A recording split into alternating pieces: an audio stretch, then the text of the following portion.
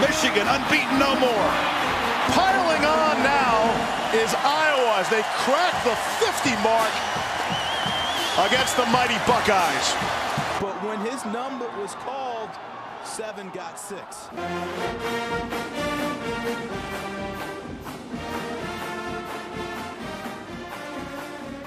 Welcome to Spellco Radio, presented by Blackheart Gold Pants, SB Nation's community for the Iowa Hawkeyes. I'm your host, DC.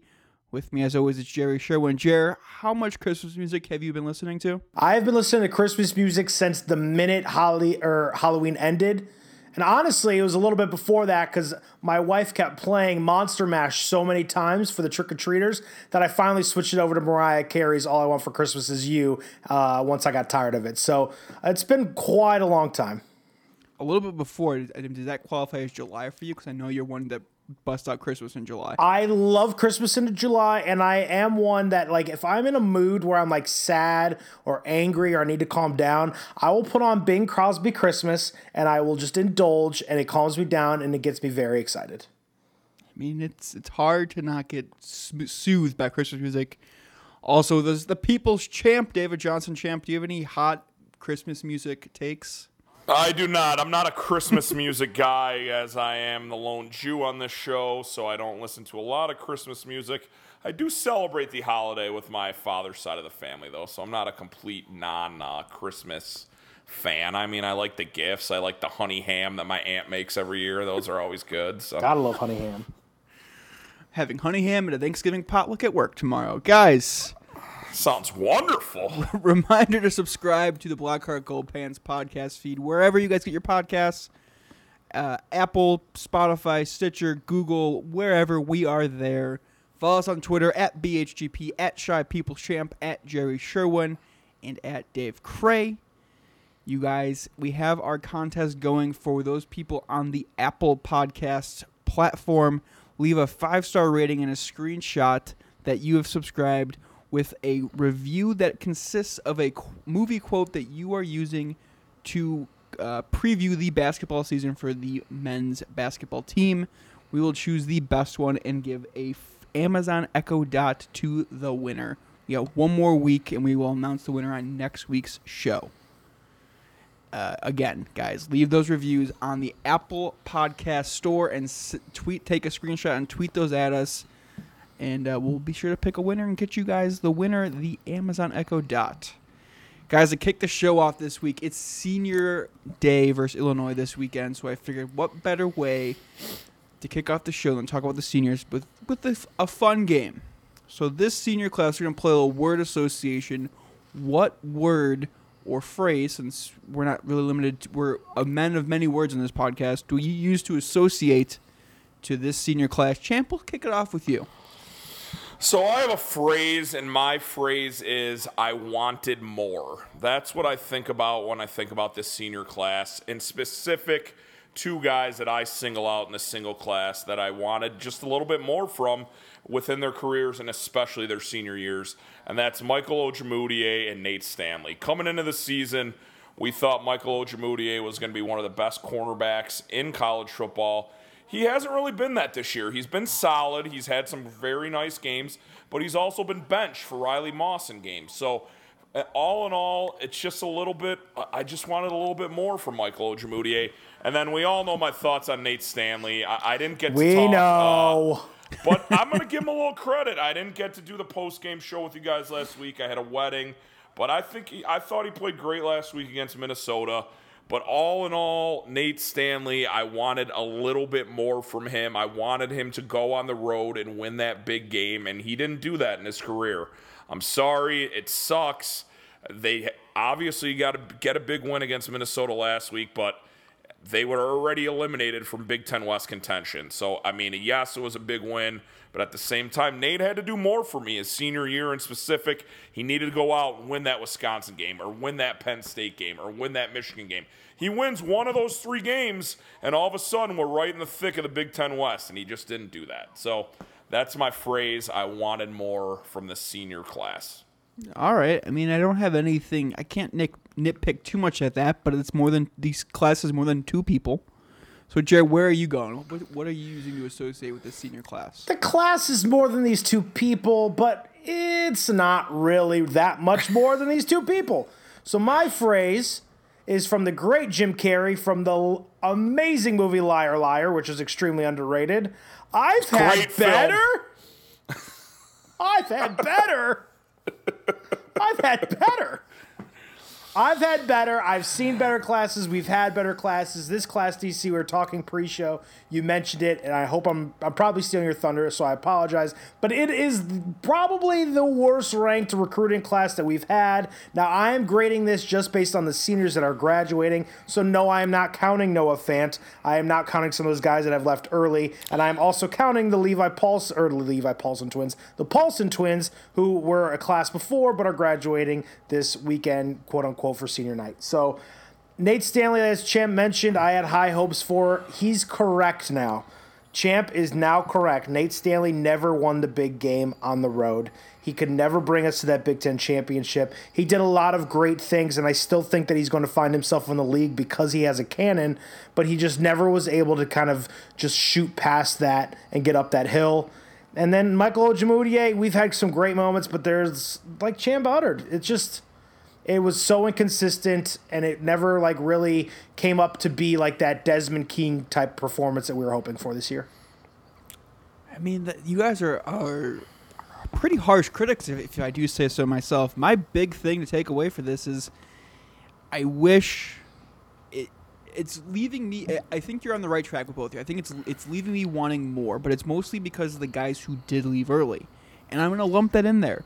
Jerry, you alluded to the fact that this was the lowest rated recruiting class that's since they've been on campus. So there's been classes ranked worse than they have been historically. Correct. But since these guys have been on campus and the classes following them, every class has been better. So it has me super excited for the future, but also really looking through this class, what could have been. What if Amani Hooker stayed for a year? What if Fant and Hawkinson stayed for another year? Like all of these other weapons. What if Manny Rugumba stayed for a year and didn't leave? Anthony Nelson could have added a lot to that D-line, having a nice What if Urban Meyer rotation. was our coach? This isn't the what-if game. We're playing the game about what we saw this year from the senior class. But it gets to the point is Iowa is a program that unfortunately can't sustain a mass exodus of talent. It's still and always will be a developmental program. So when these guys who are part of these classes leave early, you see, I mean, quite frankly, looking back in the previews, maybe we should have considered this more. All this talent that left, Iowa can't just backfill it. I tried to tell you guys preseason that losing Hawkinson and Noah Fant was going to be a hell of a lot bigger thing than you guys both thought. I heard tight end it's tight end from Jerome here, that we'll just plug and play tight ends. You can't just plug and play 2 first-round pick tight ends and just expect, it'll just be a small drop-off. Wait a minute. Significant drop-off from the tight ends this year. And that could be the reason that our offense wasn't good enough. Our offense wasn't good enough last year with those 2 first-round tight ends. We're going to win. Wait a minute. Fault. That's your boy's fault from not playing Noah Fant. Okay, fine. My boy's fault. He didn't play Noah Fant because Noah Fant didn't know the playbook and know when to block or know when he should actually He seems to be doing just fine in the NFL. Jerry. Yeah, in the NFL, that's great. Penn State, he didn't know what the hell he was doing, and that's why that pass was intercepted. But I digress. I've said it plenty of times before. We're going to just assume that all of a sudden that the same 9-3 record as we had last year is this is the same thing. So they did plug and play these guys with an Amir Smith-Marset, with a Tyrone Tracy, with a Brandon Smith, with a Tyler Goodson. These guys weren't missed that much. They did the same things offensively as they did last year without the tight end. So don't talk to me. Yeah, but you didn't mention any wide receivers and or running backs that left last year. The tight ends left, and the tight ends this year have been very subpar. But if we had the same tight ends we had last year, you wouldn't have these type of Amir Smith-Marset or Tyrone Tracy performances. Amir Smith-Marset was damn good last year with these He was not this good false. this year. He wasn't this good, Champ. No. Well, obviously they had to step up because they didn't have 2 right, so I'm saying tight ends. it wasn't. Let's not pretend that all of a sudden Iowa's a 6-win team because the tight ends went somewhere. It's the same exact team. They found more weapons to use instead of just only going to those tight ends all the time. That's what they did. If one of those tight ends would have stayed, I still think these wide receivers would have broke out and had great years. They just Nate would have, instead of having to throw it out of bounds or throw it 20 yards past his wideouts, he could have checked it down to Noah Fant for 15. Would that have helped Nate win one of those games? Yeah, I think if they had one of these tight ends this year, that Iowa would have beat Wisconsin. Yes. And I think they would have beat Michigan too. I tend to agree with Champ on that one. I don't at all, because it's still the same Iowa offense who doesn't score more than 26 points. And they didn't need to score 26 points against Michigan. They needed to score 13, and they win that game. I don't know if you remember what happened in that Michigan game, but every time Iowa crossed the Michigan's 40, they shot themselves in the foot. That happens with or without Noah Fant. I disagree, because when you get inside the red zone and past the red 50, zone, the tight ends shine down there. That's when the tight ends start to do you have to get their there work first. is in those small little lanes where you don't have a lot of yardage, where you can't Alaric throw Jackson 30, just jumped 40 off yard sides passes. again in that game. I mean, that's fine, but I mean, we can agree to disagree. But I think they beat Michigan if I'll Noah agree Fant's that I'm still right. on this team. I mean, Champ's got a valid point, and we have an interview coming with Robbie Foley today, who alludes to the fact that the tight ends having the drop off from Noah Fant and TJ Hockenson does play a role in the red zone in the other half of the 50. When I was able to move the ball on their side of the field, they are having success because they have talent to spread the field out wide. When they get closer to the end zone and the field shrinks, you need a big body tight end. They didn't have reliable guys down there. So I agree with Champ. If they have one of those guys, I think the season's a lot different. Just think about how excited Jerry got for Sam Laporta after the game against Northwestern, where he had, 3 catches for like 45 I'm so excited yards. about Sam Laporta. I mean, Noah Fant did that in like a quarter most of the time last year. So, I mean, you're going to get that excited about a tight end that has, I think, 5 catches on the entire season. Noah Fant would have games where he'd have that by halftime, 5 catches, 100, and a touchdown. So, I mean, for you to think the fact that these tight ends wouldn't have made that big of a difference is ridiculous. Okay. I think that Philly's little quarter zip is getting to your head. I've never seen you wear any baseball apparel outside of the White Sox in my life, and you're rocking a Phillies fucking quarter zip tonight. Jerry's silent. All right. Well, I think regardless, we are losing a senior quarterback who will arguably have all or be near the top of all of the Iowa passing records. So moving on to a different quarterback next year will be difficult. I think for all you said about Nate Stanley not being able to win the big road game, he has been a good presence at quarterback his entire time at Iowa. Yeah, I mean, Nate Stanley's going to go down as a top 5 quarterback in the program's history as to right now. So, I mean, we're going to miss him for sure, especially with all the experience he has. But he could have done a little bit more. I think we all pretty much had that as our thought. So He's definitely the most polarizing top 5 quarterback they've had, though. Oh, yeah, for sure. It's the same as Jay Cutler was with the Bears. I mean, he was a top 5 quarterback for their organization. I mean, that's not saying much, but he might be second. Yeah, exactly. We can't beat Sid Luckman.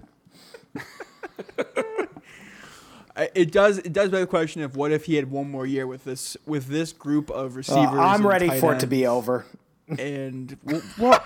Jerry's done. Wow.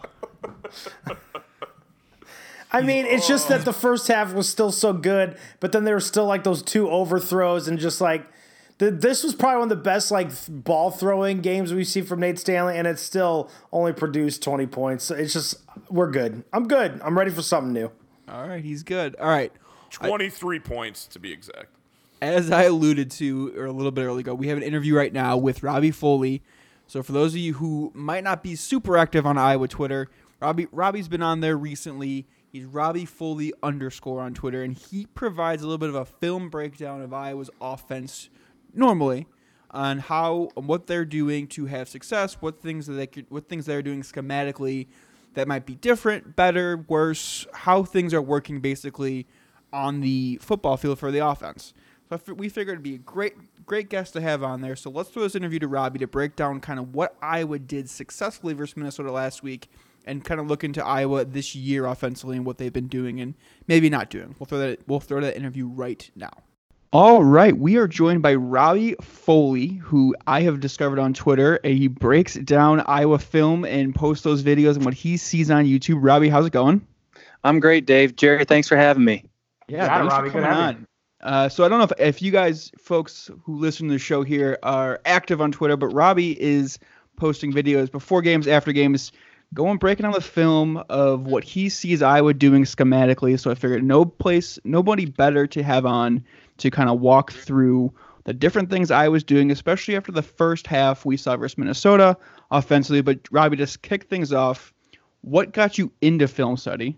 And how long have you been kind of watching football tape and kind of trying to diagnose plays and stuff like that?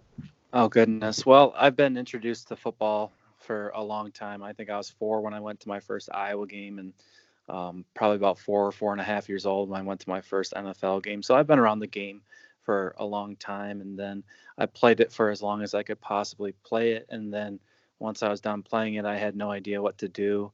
So a lot of my friends are teachers and coaches, so I got into coaching, and then I think the X's and O's and all those scheme things just basically kind of come from being a coach. And then I've also I had a cup of coffee one season in 2017 with Pro Football Focus, doing some analytics work for college games and pro games, and then I've done some studying as far as like player evaluations for like NFL draft prospects, pro prospects, stuff like that. From there's a really cool academy online. It's called the Scouting Academy. I didn't finish everything through there. I did a lot of work there with like offensive linemen, defensive linemen, wide receiver, secondary stuff, where I really I learned a lot from players from like a snap to finish kind of focus. And there was just like there are so many wonderful things about learning at that like Scouting Academy. They had tutorials and people who would teach those classes that were NFL GMs at one point, or NFL coaches, coordinators, college coaches, coordinators. So just being around people who knew the game a lot better than I did, and just trying to absorb that as much as possible. So I've kind of immersed myself in a lot of different aspects of football. That's awesome. So, I mean, let's get right into it.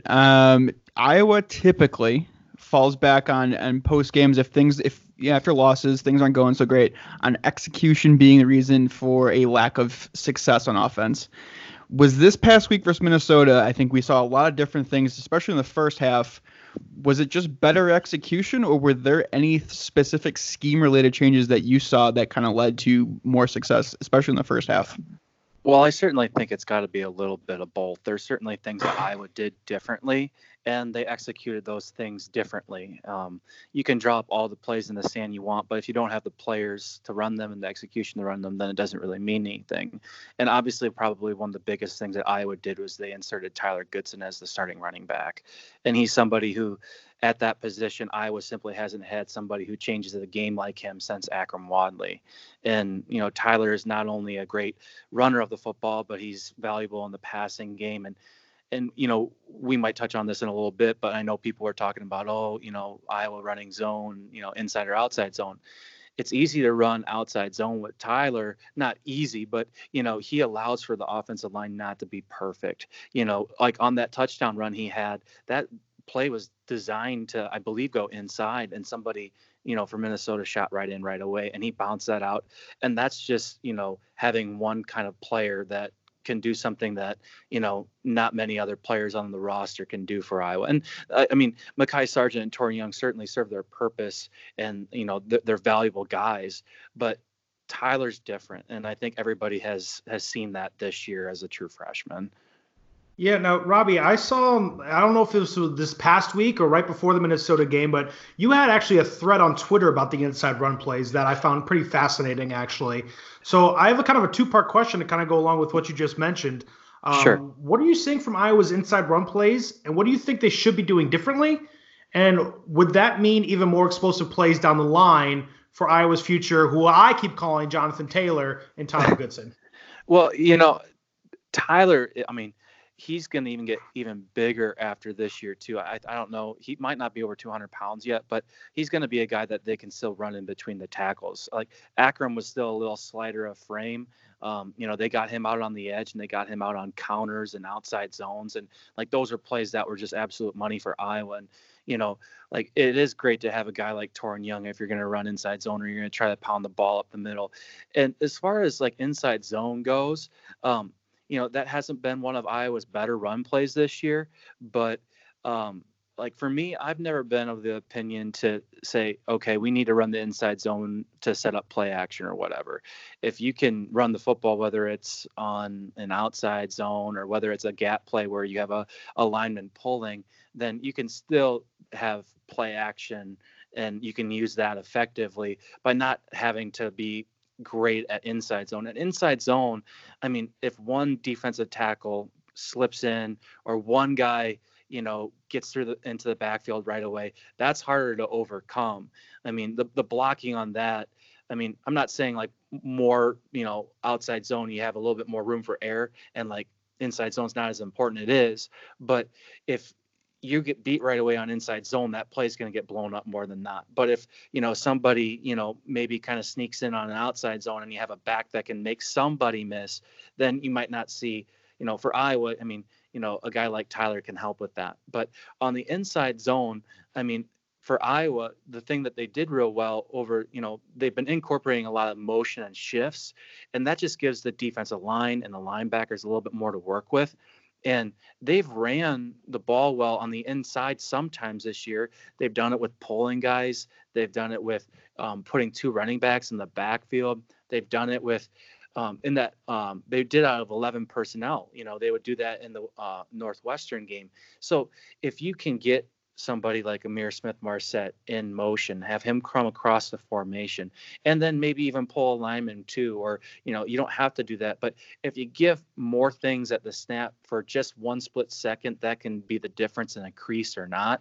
But Iowa doesn't have to completely abandon the inside running game. They still can do it, and they can still do it well. And keep in mind, like, that's where, we all know how great the tackles are at Iowa. That's the strength of their offense, right? With Alaric Jackson and Tristan Wirfs. And as good as Tyler Linderbaum has been at times this year, and as good as he's going to be in the future, he's still learning that position too. I mean, he's a first-year player, and he was on the defensive side of the ball at this time a year ago. And that speaks volume for how well he's playing now, to be able to start in the Big Ten, to be able to have the moments that he's had. But Iowa still they've had that revolving door and trying to figure out those combinations at guard. And if you can't block anybody, it doesn't matter what kind of play calls you have. If you have any kind of interior pressure, then the run's blown up. Then you might not have enough time to pass. And then all of a sudden fans are saying, well, why are we calling this pass play if we're getting sacked? Well, there's a lot that goes into it. And it's not just blocking your guy. It's the mental part of it too. Like reading a stunt, or, like feeling where the pressure is coming from Stanley, when he can get out of the pocket through the back door, or when he needs to step up into it. So there's so many things, and that's why football is so great, is there's 11 guys there. And like, you might watch a play and like, you might see the play, it's unsuccessful, but is it one, was one guy in the wrong spot? Did one guy not communicate what he needed to communicate? So I think I should have been a little bit more direct with that answer with the inside zone. But you could see Iowa, when they run the inside zone well. I mean, look at what they ran on the touchdown to Ihmir Smith-Marsette on their third touchdown of the game. Minnesota was biting down hard on the run fake. It was coming right at them, and then you can slip out, players behind them. So there's different ways to get runs on the inside, and it doesn't just have to be inside zone. You can go with a duo run play. It's a pretty popular concept in the NFL. It's basically where you double on the inside. You have it's a power play without like the zone. I don't know I should be a little bit more articulate with it, but like, it's power without a puller. So like, it looks like inside zone, but you're basically your two double teams are on the inside, and then you have a backside guard, and like, they work up from the nose tackle to the linebacker. So and especially like for Iowa, like, if you're going to have a productive game, you need to be able to block the first level. But if you're going to have an explosive game, you need to get to those linebackers. You need to get on those guys that are, secondary players that you can, really kind of hit, on a more explosive running play. So you kind of mentioned a little bit about the offensive line, which is a big factor of getting Tyler Goodson and other, Iowa running backs to that second level. In your film study, Who have you kind of liked in the combination wise? Like I know you mentioned Tyler Linderbaum, and I think we're all pretty excited about his future prospects at that position. But I think we can also agree that the Paulson twins really haven't gotten the job done. So I'm just kind of curious on who you've seen on the inside that you've liked as an offensive lineman with a lot of these run plays and what Brian Ferentz is trying to do with Nate Stanley, because there's also times at third and short, third and medium, and even third and long where he's got a guy right in his grill, and that inside line just hasn't really solidified. Yeah, I mean they've tried a lot of different combinations, and all of those guys have shown some good things. Like Cody Ince, he's shown some good things, and so Landon Paulson, he's I mean I feel like he's a better gap blocker than he is a zone blocker. When he's pulling, he can do some good things too. And Justin Britt's done some good things this year. Mark Kallenberger's done some good things this year, and if you can have any level of continuity of just like, okay, like, these are the same five guys, or, these guys are, this right tackle and right guard have worked together. And then, you throw into the fold that, Alaric Jackson was out for a little bit. I mean, there's really been, so many guys in Iowa, they're always going to say we're going to play our best five, but in an ideal world, you'd be able to play the guys at the same spots every single week. But as far as, finding, a combination there for guards, I mean, I think Kallenberger's on the plan where he might be kicked out, next year to tackle, just because if you have two guys that go pro, I'm not saying that that's what's going to happen, but, if two it's guys likely. who are, if it's something that's likely, guys that are going to be high level picks, I mean, something before that, this year's, it's a little concerning at times. It's like, you had all these positions kind of up for grabs and they kind of went unclaimed at times.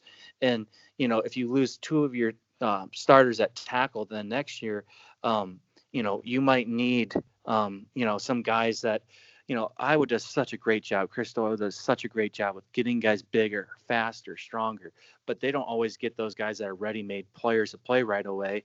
And it's very rare that those young kids play on the offensive line. I mean, Brian Bulaga played on the interior and got kicked out, to the tackle. He played as a true freshman, and, Tristan Wirfs played some as a true freshman on the inside and, or on, playing tackle. But I think with a lot of these guys, it's just snaps, just getting that communication down. I think I wouldn't say any one is more superior than the other. And, maybe Justin Britt plays more this year if they don't want to redshirt him and he's been healthy, and I think they want somebody to come forward and say, this is our guy, this is who we're going with. But I still feel like they're still going to work through some of those combinations, even in the last 3 games of the year, with 2 in the regular season and whatever bowl game they play. I mean, you've seen guys come out in the middle of the games, in the middle of drives even, on that interior line. So, I mean, I think some of them, I think the pass blocking thing is probably the thing that people noticed most earlier in the year. Is they had trouble working with the stunt and twist game. And, there's teams that got pressure on Iowa with only putting, 4 rushers at the quarterback. So I think, and Iowa has done some things to adjust to the protection. They've brought backs in closer. They've brought tight ends in closer. They've also, they've done, a really good job of, like, that touchdown to Ihmir Smith-Marsette to make it 20-3. They only had 2 guys out in the pass route. So they've adjusted. They've put more guys in on the protections. They've gotten the ball out quicker for Stanley, which is nice. So there's ways around this stuff. But I think you're not going to magically find anybody going forward who's going to say, hey, like all of our problems are stopped, on the interior. Like, I was doing a better job of getting playmakers out in space, so they're not having to, rely on all those guys on the inside to necessarily get running yards or to get, to be able to move the ball down the field. Yeah, I mean, that makes a total sense. You kind of hit on Iowa doing different things to try to, like, get the ball out quicker, different moving tight ends in closer, things of that nature. This summer, going into the season, I personally was a big advocate for using more 11 personnel. For people who might not know, that's 1 running back, 1 tight end, and 3 wide receivers. And basically, my whole line of thinking was, it's what you see in the NFL, and the Rams do it all the time, is spreading out defenses to make it a little bit easier to run the football. Mm-hmm. Is that something that is that a personnel group that I was using to from what you've seen with success, or is there another personnel group that they use a lot of that they're having success with, or is there maybe one that they could be using maybe differently to have a little bit more success? That's a great question. And, Iowa's done some really good things out of 11 personnel. And, like that game against Northwestern, they ran the ball on 3rd and long twice out of 11 personnel shotgun and got first downs off of it. And Northwestern, while they're not having any success in the wins and loss columns this year, I think they still have a pretty sound defense. Their offense, might be struggling, certainly, but they've still, I think they only gave up 24 points at Camp Randall. I know the game maybe against Ohio State got out of hand, but Northwestern still has a more than serviceable defense. And, for Iowa to, they must have saw something on tape where when you go 11 personnel, you're just playing the numbers game. You see how many defenders are in the box. And, some of those times you'd have 6 guys for Iowa blocking 6 defenders. So you like those odds there. And some of the reasons why, maybe the inside zone's not working for Iowa is, up until this year, not many teams respected Iowa to challenge them vertically in the passing game. So you can bring down run blitzes, you can bring down extra defenders in the box, and you can just dare Iowa to throw it over the top.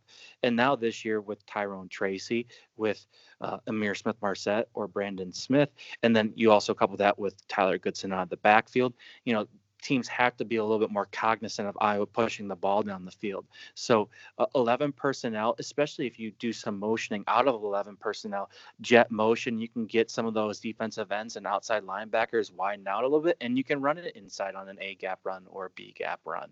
So 11 personnel has been really great for Iowa. They've also done some really good things out of 20 personnel too, where they haven't even had any tight ends on the field. And this is just an adjustment for Iowa this year, because clearly last year, 2 of the best tight ends in the country, 2 first-round picks. Now, certainly Iowa uses the tight end, but when is another team ever going to have 2 first-round draft picks at tight end? You probably will go a long time without ever seeing that again. And TJ Hockenson was a great blocking tight end, and Noah Fant did some really good things blocking the ball too, or blocking, without, everyone would think, Fant's a pass catcher, but he did some good things in the run game too.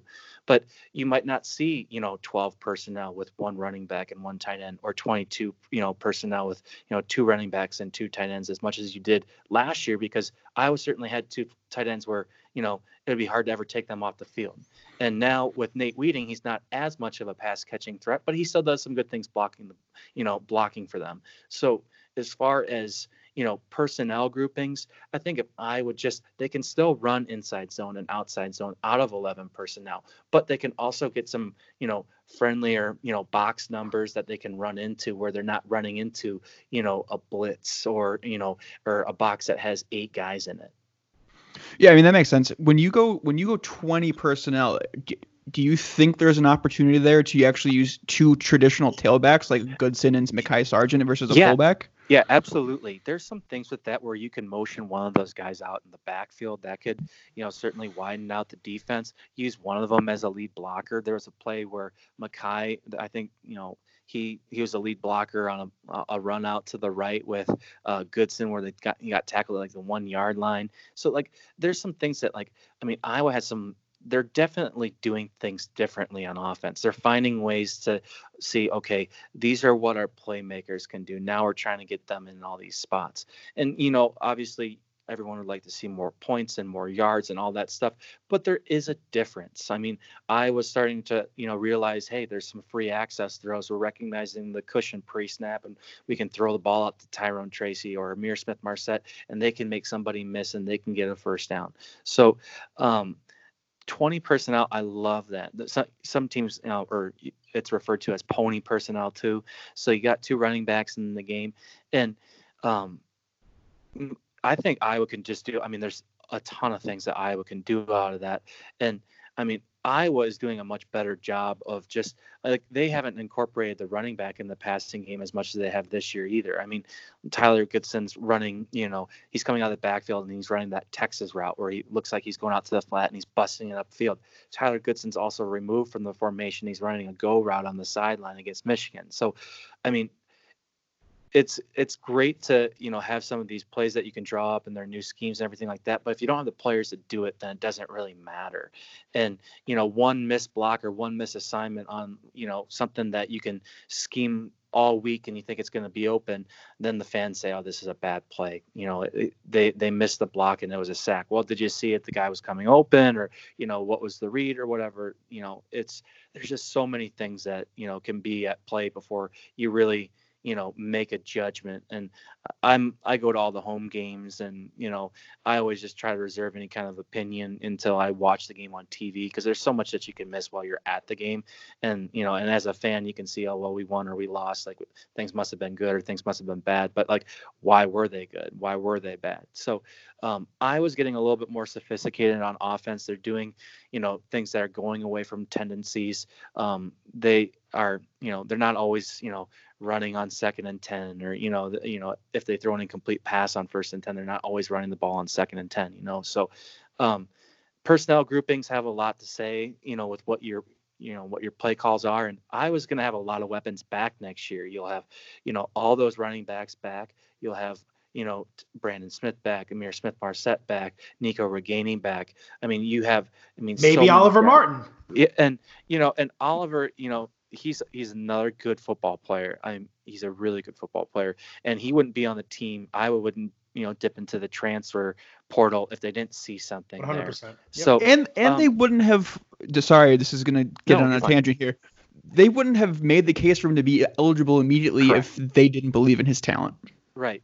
And I know, some of the people will complain about, the answer of like, well, he's not ready yet. And I guess, for me, I think there's a little bit of merit to that. Like, if he knows like 4 or 5 plays, or you can get a package of 3 or 4 or 5 plays for him. I kind of had this conversation with Thad and Hawkeye Game Film, and I think Mark and Scott might have been tagged along with it too. But like, find out who your best playmakers are. They might not even be starters. They might barely even be on the depth chart, or, but if you have a guy that can change the game on one play or whatever, like, find a way to get him, a package of plays. You might not get to it in a game or whatever, but just have that, where it's like, okay, we're in this crunch, situation. We need this, okay, well, maybe we can go to, getting the ball to somebody who might not necessarily be on the scouted look from the opposing defense. Like, you need to have some of those unscouted looks that you can go to in certain times where the defense, certainly doesn't know how to adjust to them. They might have a communication bust in the secondary, and, you can take advantage of that. But, I kind of talked about it with those guys. It was like, you see a guy like Damon Powell in the past, like, he's a package player, right? Like, you can get him on a post route, you can get him on a go route, you can get him on a tunnel screen. He might not be able to run every single route that you want your receivers to run, but he can still make a game-changing play by what he can do. And like, you also had like Jonathan Parker. He wasn't a guy you're going to want to run in between the tackles, but you got him on all those jet sweeps, and he can get out to the edge with his speed. And that's some of the things like where I think, they don't really even need to worry about like, don't care what your identity is. If you can move the ball running it up the middle, that's great. If you need to move it by running outside, that's fine. Like, if this is a year where the passing game is working more effectively than the running game, then keep passing the ball. It's like those shorter passes can help supplement the running game. Well, it's even as simple as what they've kind of done with Sam Laporta in the last couple of weeks. Right. So the tight end was absolutely non-existent for the first several games of the season, basically because of injuries and keeping them in the block. But then all of a sudden, Sam Laporta pops. And I think they've done that exact thing that you just mentioned, Robbie, where 1, 2, maybe 3 plays a game, they're looking his way for a big-time explosive play. And that's really worked in their advantage, at least against Wisconsin, Northwestern, and now Minnesota. Yeah, that first play against Wisconsin, they ran that swap boot where they ran the, they sold the run fake to the left. He came right back underneath the formation to the right. And like, it's just, stuff like that. Like, okay, you see like, okay, like he had, he got connected with, Stanley on a deep over route against Northwestern. And the thing that's helpful is that Iowa has receivers that have to be respected now. And it's not hating on what, the previous wide receiver cores were, but I think everybody who follows Iowa football is in agreement. Like, when was the last time, they had a receiving core this good? And, Tyrone Tracy going into last week's game was averaging like 19.7 yards a catch or whatever. He played running back in high school. He's a guy that when he get the ball in his hands, he can make somebody miss, and he can make, something happen after he catches the ball. He's learned the nuances of the wide receiver position. He's running good routes. He's getting in and out of his cuts. He's creating separation. And then you have somebody like Amir Smith-Marset where he can beat you deep, but then he's also gotten a little bit bigger after last year. He's gotten stronger. His hands have gotten better. He can work underneath a little bit more. And then Brandon Smith, it's a shame that he got hurt because he was taking off this year. He was doing more stuff. And Iowa has guys that they can stretch a field vertically with. Tracy's making plays in the deep level of the field. So has Brandon Smith. So has Amir Smith-Marset. When has Iowa said that they could put 3 receivers that could do that? They really haven't. And now you can work tight ends off of that, and people forget, like Iowa went for it on 4th and 1 against Minnesota, and they went empty on 4th and 1, and they connected it to Nate Wheating on a pass play. So that just goes to show, on 4th and 1, when was the last time Iowa went empty on 4th and 1 and threw the ball? It might have been a 10-yard pass, but you think, okay, sneak, fullback dive, just get it here. So not the fullback dive anymore, please. and and that's just the thing. Now that's a tendency that teams see on film, right? Okay, Iowa goes fullback dive quite a bit, right? Okay, so now the first play of the game to Goodson, you shift 2 tight ends to the right. You have that, threat of going on the inside zone right, outside zone right. You have the threat of the fullback dive or even the sneak on 3rd and 1. And then all of a sudden that whole left side of the field, I'll take Tyler Goodson against anybody in the open field. He's shown the ability to run through guys. He's shown the ability to run past guys, to make guys miss. And it just feels like it's a matter of time before Iowa hits on one of those for an even more explosive, bigger, longer gain. And that's just one of those things where if you just have, it's great to have guys that, can be the guy who's a bigger back who bashes and wears down, defenses. Torrin Young has been a good change of pace of back in plenty of games where things weren't working before, where he's come in and he's picked up the run game. He did some really good things against Wisconsin recently.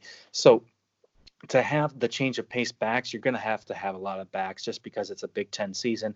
It's a long year.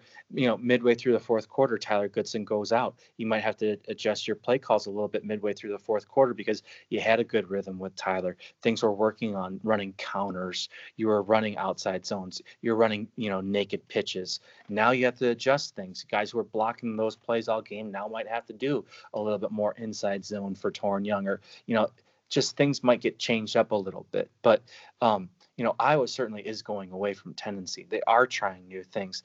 And, for them to try these things, and Brian Ferentz is getting his footing as an offensive coordinator. He's learning a lot. He's evolving the offense.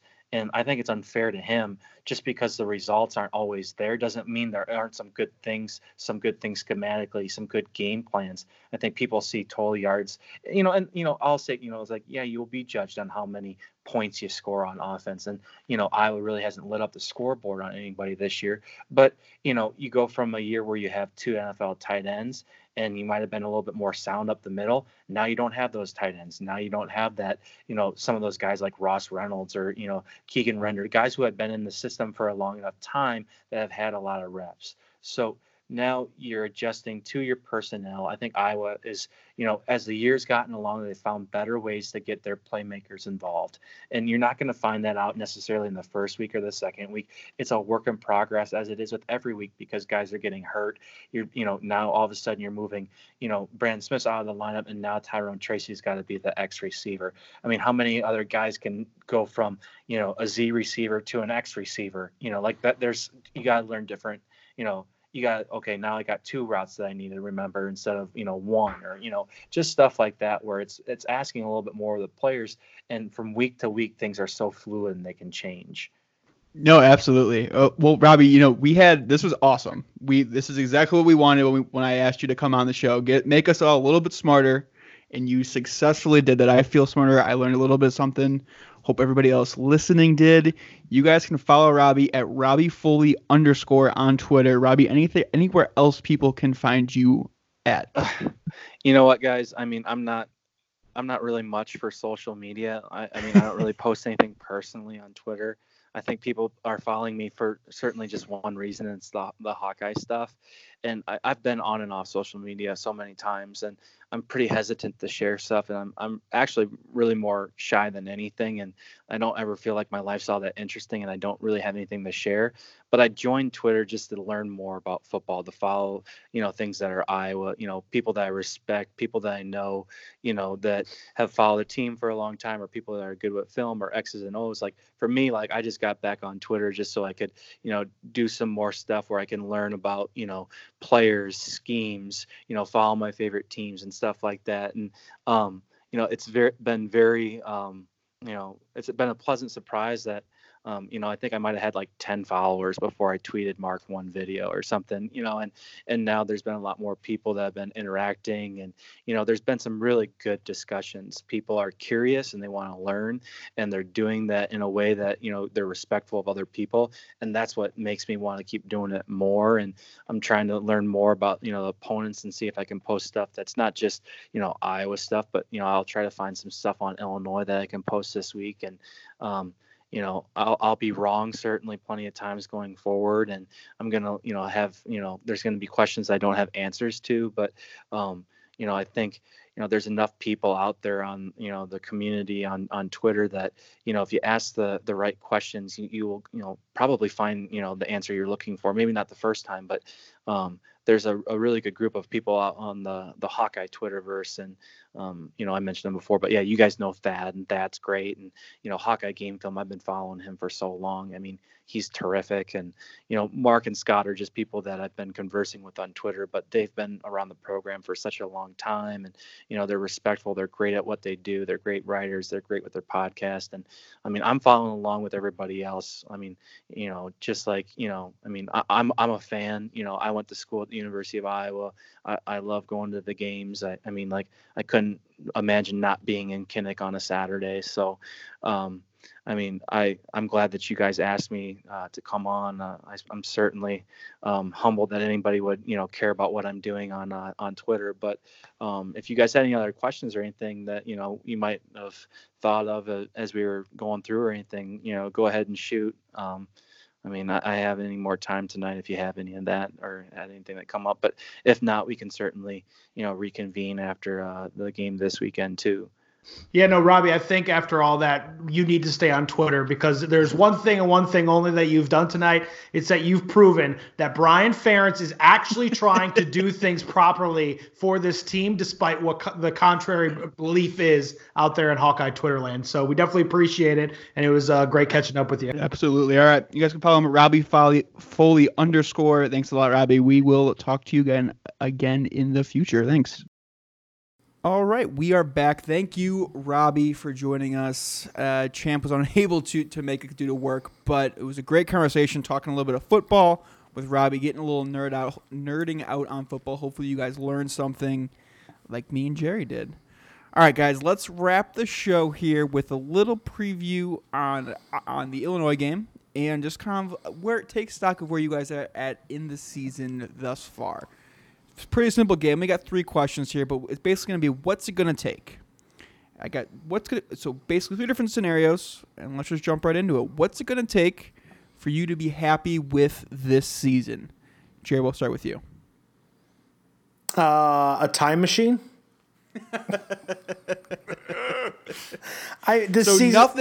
Nothing can happen in the future for the next 2 games plus a bowl game to make you happy with this season? Listen, we talked about this on the post-game show the other day, DC, and Champ, I know you agree with the sentiment because we talked a little bit after that as well. Like, there's a really nice thing winning the Floyd of Rosedale, and it's a really nice thing beating Minnesota, and it's a really nice thing shutting PJ Fleck the fuck up. It's a really nice thing to put holes in their boat. But when you are out of the Big Ten West race, it's just like some extra sugar. I stand corrected. Iowa still has a slight chance of winning the Big Ten West. So does Illinois, and that's the problem. So Illinois actually has a better chance, but Iowa's still alive. they're done. They're out. They're not alive. I mean, So now, Statistically, they're not done yet. the only person that has any good things coming to him the rest of the season is Kirk Ferentz, because the minute he wins his 8th game, which is going to happen in one of the next 3, he gets his bonus. And what do we all get? We get just another 8 or 9 win season. Now, again, I love Kirk Ferentz. I think Brian Ferentz, after this conversation today, he's doing the right things, and he's trying to get this offense into this century and to start scoring more and put up yards and make it fun and exciting. But there should be more, and it's okay to want that. Hey, you're not wrong. But before I get Champ's answer here, let me paint a picture for you. Pain. Iowa finishes the year with 3 more wins, 3-loss season. They're finishing the season in the top 10 in the final college football playoff rankings. My question to you, if you're not happy with that, what else is there going to be to do? Because they were out with 3 weeks left to play of the Big Ten West race. I want them to be in it that last week. I'm not begging for them to go every year. I'm begging for them to go into Nebraska and fucking have to win to have the chance to go. Okay. Well, Champ, what's it going to take for you to be happy this season? Can anything happen? Mine is very similar to Jerry's, and it's nothing. I'm flat out. I'm not happy with this season. He said everything I said last week. He just said the same thing. I want them to be in the fucking race going into the last week of the season. They don't have to go to every Big Ten championship. That's not what we're asking. No one should honestly expect that in the Big Ten except for maybe Ohio State. And even they had a few years where they weren't even competing for, division titles. So that's all I want, is for them to be competitive up until the last week and have a chance. Maybe it's not even, let's say, win against Nebraska and you're in. Maybe they need to win and have one other thing happen. At least you have a chance. Going into the final week this year, going into the final 3 weeks this year, we have no realistic chance of going to the Big Ten championship, and that's extremely frustrating. As happy as I was watching PJ Fleck squirm on the sidelines and Iowa winning that game last week and getting the Floyd of Rosedale and having the field being stormed, as happy as that made me, it's still in the back of my head was like, you know what? Why couldn't we win one of these other 3 games and have a chance at the Big Ten West title? Empty calories. So, even if they, let's say they hammer Illinois this week, then they go and they hammer Nebraska, and then they're in the Holiday Bowl or something like that, and they beat another, top 25 team. Yeah, that's nice. I mean, I'm not going to say I'm going to be unhappy with it, but it's still going to leave me wanting more and thinking of what could have been this year and what this team realistically could have done, and it's going to leave me a little bit upset. I'm not going to lie. I mean, guys, I'm going to be 100% honest. I'm with you. Nothing. I was just trying to play devil's advocate. You did a good job. Pulling a chair. It really is frustrating. And I see the people who are like, well, what if Iowa finishes top 10? They win out. They beat a ranked USC team in the Holiday Bowl. So what? It means nothing. Now they're in the top 25.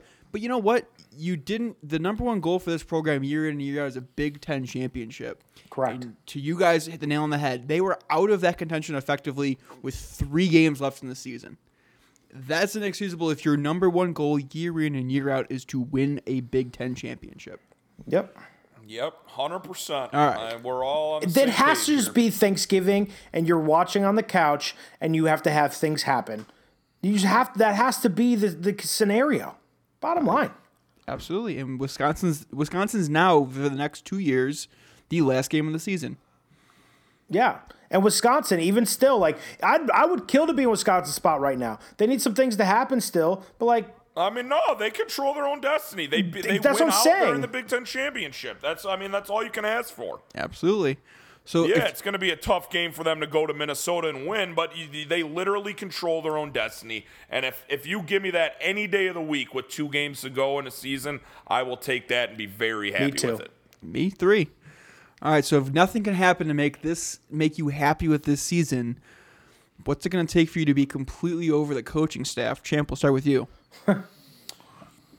I mean, I think there's got to be some changes. That's the only reason that's going to make me happy going into next year is there's got to be some movement. There's got to be some changes within this staff. They didn't get it done this year. It's plain and simple. Brian Ferentz, yes, had a wonderful, wonderful first half against Minnesota. He came out gunning, took it right down the field, scored an early touchdown, scored 3 touchdowns in the first half, and they look great. But why does it have to take to game 10 of the season for Tyler Goodson to get his first start? Why does it have to take till game 10 of the season to finally put a half like that together? It shouldn't take that long. Why does it only last a half? Yeah, exactly. I mean, I left you guys a voicemail after that first half, excited as hell, and then all of a sudden the second half happened and they scored 3 points. And Champ, that second half's why we didn't play your voicemail on the postgame show, because it was a completely different second half. You couldn't really play it because in that second half, it was like, you know what? They went back to old Iowa and they decided, yep, let's run it for 3 yards in a cloud of dust and not open it up. And, like, why? I don't understand it. So, Champ, you're already at the point where you need changes. You're already over this coaching staff. Yes, I do need – So Phil what? Parker, Who? Phil Parker and the entire defensive staff can remain in place. I have no problems with them. The offensive staff, whether it's changing Brian Ferentz, whether it's changing the offensive line, whether it's changing the receiver, I mean, there's got to be some changes, and it probably won't happen, but that's the only thing that would make me happy. I mean, it's hard to argue with that. Jared, where are you at right now? Kirk's not okay. So last week I've said it. I still kind of weirdly think it. I think Kirk might call it at the end of the season. I still think I have a couple more games. But not till July, right?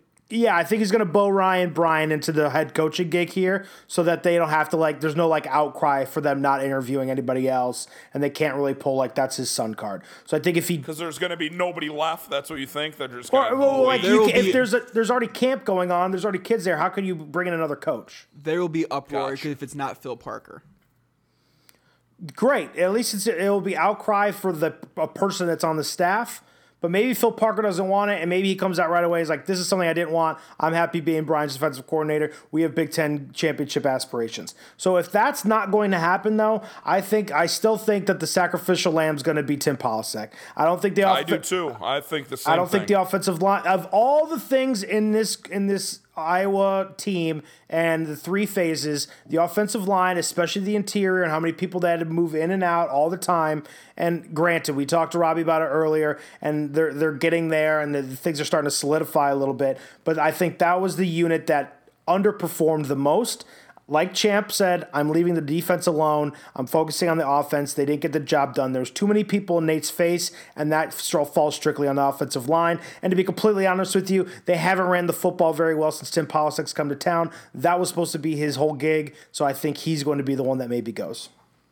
I don't think he's gotten a fair shake. I think it's been North Dakota State ran all over Iowa when they came to town and beat Iowa, and they hired him away, and they didn't let him do the things he did at North Dakota State. I'm not disagreeing with you. So and they didn't play the best running back the entire year to help that offensive line. Because of both of those things, I'm not over this coaching staff because we've seen flashes of it. You've seen influences from Brian Ferentz and the younger coaching staff doing more modern things in football. And I think that they're going to get more and more control. I don't think Kirk Ferentz is going to Bo Ryan, as Jerry assumes. I think he's going to remain in place, but then take another step back away from everything. And sure. I agree with DC there. I think he's got another couple years left, but he's kind of going to start, waning himself back, giving more and more control to Brian and Phil Parker. And I agree. I think he's got a couple more years, but he's going to wane it back a little bit. And this leads into the Illinois preview. What will really piss me off is if they go into this game versus Illinois and they do what Wisconsin did against Illinois, and they go super conservative and play ball control and do the normal historic Iowa ball control off time of possession thing, because Illinois' turnover margin leads the country. They force turnovers. So if you're holding onto the ball and not trying to score, it's just a matter of time until they come and force a turnover, and now you don't have any points to show for you holding the ball for 10 minutes. Yep, 100% DC. If that happens, it's going to really annoy me, and people need to take full responsibility for whoever decides that game plan. The three of us watched this happen for so many years under Lovie Smith with the Chicago Bears. He didn't win these games and he didn't get to the Super Bowl with an offense. He got to the Super Bowl with having a very structured defense that bend but didn't break, and when the time came up, they forced turnovers. It happened all the time. And yes, they had a Hall of Fame kick returner. But the peanut punch is a thing, and now the peanut punch is a thing in Illinois right now. 17 fumbles, 16 recovered. That is so many fumbles. Can't you already see a Tyrone Tracy getting peanut punched? I can see Tyler getting peanut punched. I can see Amir Smith-Marset getting peanut punched. Yes, I can see all of it happening, and I'm so nervous that Iowa is going to realize this, and they're going to think running the football is going to be the right thing to do, and they're just going to Mackay. Yes, and go right back into their shell. Torrens a senior, and they're going to have to give him carries because it's senior day, blah, blah, blah. Let's not forget about Nate Stanley getting strip sacked because he's had a lot of those in his career. That's what I'm saying. I think their D lineman, maybe has between 7 and 9 sacks. I forget what. But if he's going to be rushing on those 3rd and long plays and they get them in those types of situations, we've seen what happens every single time. That's why they have to throw the ball early and often and get themselves into positions of that's what the whole thing was in the first half. How many 2nd and 1s did they have where they didn't even have to get to 3rd down, and then the whole playbook is open. You throw on 1st down, you get 8 or 9 yards, and then all of a sudden you bring in the big boys on 2nd and 1, and then you can go play action because you have another down to get a yard. And Iowa they have improved on their 3rd and shorts as the season has gone on. I'll give them credit for that. And so when you have 2nd and short and you don't pick it up, you can get the 3rd and short and have confidence in it. That was the whole thing in the first half, is putting themselves in manageable, very, very manageable 2nd and 3rd down plays. If they do that against Illinois, they shouldn't have a problem winning this game. The Minnesota game plan will work against Illinois. If you go up 20, you put up 20 points in the first half and you hold Illinois to not being able to score any points, you can be as conservative as you want in the second half. Yep. Yeah. Because they're looking to score off their defense. Brandon Peters is not going to beat you in the second half. I know it's Jerry's boy and he loves Brandon Peters, but if Iowa gets out to a lead and they can start rushing the passer with AJ and Chauncey, Brandon Peters is not capable of going in there and winning. Yes, I understand they beat Michigan State, but that was predicated on the defense getting 2 huge plays, one for a touchdown and putting them in great positions that entire second half. Correct. The defense is looking to score for their team for them to win, and that's what's happened on this 4-game winning streak for Illinois. Yep. So what's it going to take for you to take anything away from this game against Illinois? Jerry, we'll start with you.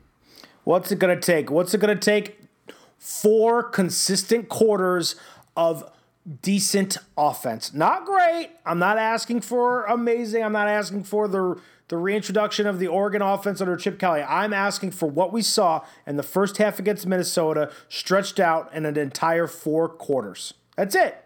The defense, I already know they're going to do just fine. But the offense needs to score more than 26 points, limit the turnovers, while also being an offense. I totally agree. Champ, what do you need to take away from this game against Illinois? I love the 4 quarters idea, but hell, give me 3 quarters of great offense and then just sit the fucking guys in the 4th quarter. We won't even need them. If you put together 3 great quarters offensively and you let your defense do your thing, I was going to be up by 3 scores going into the 4th quarter, and we can get some seniors, the unknown guys that we don't even know about, get them in the game, get some backups in there, and they're not going to have to worry or sweat this game. That's a big thing. They need to come out, and they need to take it to Illinois. I understand Illinois is on a 4-game winning streak. They're playing great. But for me to take any solace and be happy after this game, they need to take it to Illinois and win by 3 scores. I will say, to go along with that, it'll be interesting to see what Iowa chooses to do with the 4-game schedule thing for red shirts. Because if they can jump up to a 3-touchdown lead, it's time to start putting some of those kids in. They're going to be around next year. The Big Ten's off the table. There's going to be bowl prep. It's going to be time, like they kind of did last year against Mississippi State. It's going to be time to start inserting some of those guys and letting some of the seniors and guys that are graduating that maybe aren't good enough but only played because of their eligibility status is running out. It's time to start inserting some of those kids and let them get some really valuable game experience. Totally agree. I think Kirk tipped his hand a little bit this week in terms of known guys who are going to keep their red shirts if injuries allow. But to your point, the other guys who we don't get to see at all, definitely time for them to get some playing time. All right, guys, should we make some picks? to wrap the show this week? Let's make Let's picks. do it. All right. Let's start with Michigan State going to Rutgers. Michigan State's a 20.5-point favorite. Jer, who you got? Yeah, I'll take Michigan State all the way. Champ, what about you? I don't. Why? Another week where Michigan State is getting too many points. Give me Rutgers. No, are you out of your mind? They not? They easily covered last week against Ohio State, and I think they're going to cover it. Michigan State is playing so shitty right now that I think even Rutgers may even keep this game within a score. So give me the 20.5. I'm with Champ. I'm taking A score? taking Rutgers. Yeah, they might lose by 7. I might lose by 14, but I still cover. And I might win They $1 million lose by this 20 and we weekend. still cover. All right. Michigan's going to Indiana. Michigan's a 9.5-point favorite. Champ, who you got? I at the Wolverines. They're playing great right now. Another nice win last week. I think they're going to go in there and win by 2 touchdowns. All right, Jer, what about you? I'm going to take the Hoosiers. The only reason that Michigan's playing well is because they decided to not play the offense that they were trying to run at the beginning of the season. But I think Indiana's a really solid football team. I think they'll keep it close. I think that's the one that stays within 7 points. I'm with you, Jer. I'm taking Indiana again. I win Indiana still on the table. All right, let's go to Maryland. Nebraska's going to Maryland. Nebraska's a road 4.5-point favorite. Jer, who you got? I'm taking Nebraska. I've lost all faith in Maryland. They are a hodgepodge of garbage right now. Champ, what about you? You know what I got? Don't watch this game. I'm not even going to make a pick on it because it's so repulsive. I couldn't care less. Just don't even watch it. All right, I'm going to take Maryland but I'm with Champ. Don't watch this game. Don't bet on this game. Don't waste your time with this game. Purdue's going to Madison. Wisconsin's a 25-point favorite versus the Boilermakers. Champ, who you got? I got Wisconsin. I know that's a lot of points, but they're going to run all over Purdue. I mean, we've watched Purdue get destroyed defensively a lot this year, and I think it's going to be no different this week. Everyone's like, oh, this could be a trap game for Wisconsin going in next week against Minnesota. I don't see it. I think they take care of business. They even get to rest some guys, in the second half, and they get prepared to go to Minnesota for a chance at the Big Ten championship. All right, Jay, what about you? Yeah, I'm kind of with you, Champ. I think Purdue's about ready to kind of bring this season to an end. I'm going to take Wisconsin in the points. They have everything to continuously play for, and why not just keep Jonathan Taylor running? I'm going to take Purdue, and the reason because I'm not impressed with Wisconsin's tackling, Wisconsin's defense versus Nebraska. Purdue lives by the big play. They hit in a couple big plays to keep it under 25 points. But I'll take Purdue. Let's get to some more relevant games to the rest of the Big Ten West here. Minnesota trying to clinch up the Big Ten West, going to Northwestern. Minnesota's a 13.5-point favorite versus Northwestern. Jer, who you taking?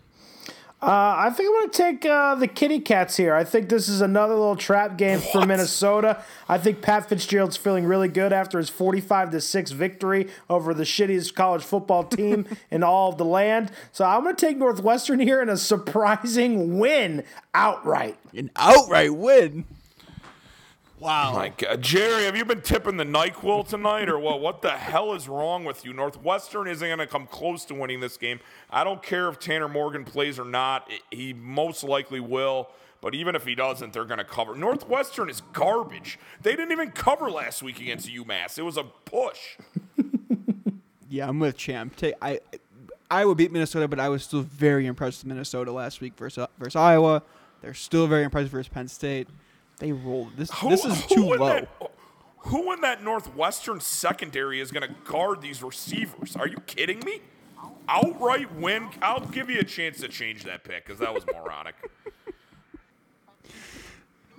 Not changing it. All right, well, at the same time, Jerry won't be watching this game because he's going to be at this next game. Penn State going to Ohio State. Ohio State's an 18.5-point favorite. Champ, who are you taking? I think Penn State's going to keep this game close. I think Ohio State may run away in the second half, but I like Penn State to keep this close. So give me the Nittany Lions. I know Ohio State is pretty much covered every week except for last week when they literally just didn't even play guys the whole second half. But I like Penn State to keep it close. the whole thing this week with the quarterback and the death threats and all this ridiculousness, I think they're going to put it behind them. They're going to play a great game, and they're going to keep it close but lose by a touchdown, I think. Okay, Jer, game day, big noon Saturday, and the Big Ten Network tailgate will all be joining you in Columbus. Who's your pick for this game? I want this to be as close as humanly possible. I wouldn't mind if it goes into overtime a couple times because that's what I'm expecting. I think Penn State's going to come in and show out. I think ultimately they do lose by maybe a field goal to 7 points like Champ said, but I think Penn State's going to be able to cover this. This is going to be one of the most exciting games in all the Big Ten this year. Totally agree. I think Penn State keeps it close. Ohio State wins. But Penn State keeps it under 18.5 points. All right, and the last game, Illinois comes to Iowa for Senior Day. Iowa's a 15.5-point favorite. Who's your pick, and what's the score? Jer, kick things off. That is 1.5 points too much for me to take that as an actual bet. Iowa's going to win this game. I am very concerned it's trappy. I'm concerned that Lovie Smith has his magic in that beard working for them. I hate the fact that this team is built just like the Bears used to be, where they're just hoping and praying that they could cause turnovers when you get those 2 to 3 chances. That also worries me that Iowa is just going to go into a turtle shell, and that when I come home and watch this thing on Sunday night, that I'm just going to be pissed off that they went back and reverted back to their old ways. But I will take the Hawkeyes to win. I'm going to say 24-17. Okay, and I'm going to take, or Champ, what's your pick? I think Iowa's going to cover this week. I think they're going to go in there. I think they're going to win 38-13. I think Iowa's going to play a great offensive game this week. And I don't understand all this trap talk. Like, oh, this is a trap game for Nebraska. You want me to explain it to you? Illinois is better than Nebraska, so it shouldn't be a trap game. Yeah, but that doesn't matter. Trash. I understand it's a rivalry game next week and blah, blah, blah, but there is going to be no trapping about it. It's Senior Day at Kinnick, last home game of the year. Iowa's going to shut up all these Illinois lovers, put them back in their place. 38-13 Hawkeye win. Okay, I'm going to take the Hawkeyes. I'm going to say they cover. Joe, they're not going to get to your magical 26-point total yet. Nope. But 24-7 is my prediction. Iowa continues to do a little bit on offense and encourage a little bit of hope for the fan base, but that defense is just too good for Brandon Peters to get anything going offensively. Iowa wins 24-7. Guys, anything else to wrap the show this week? I forgot that Jared was going to the shoe. That's going to be fun, bro. You're going to enjoy that. That's going to be a nice little experience for you. I'm very excited to experience this. I'm going in as just a neutral football fan, so I have no rooting interest. I'm just going to be able to enjoy. Nobody's going to see me in Iowa gear, so I won't be hassled. Yeah, please. I was going to say, don't be one of those dipshits that like wears another team's stuff that isn't even playing. Absolutely Those not. are like the worst kind of people. I mean, do you really think I would do something like that? Martin probably will hook me up with Ohio State gear. I'll probably wear it just to support him in his ventures as a workman over there. But yeah, I'm excited to see the shoe. This will be the first time I've actually getting over there. I've heard some horror stories, so I'll see if those are true or not. I'm happy to report back.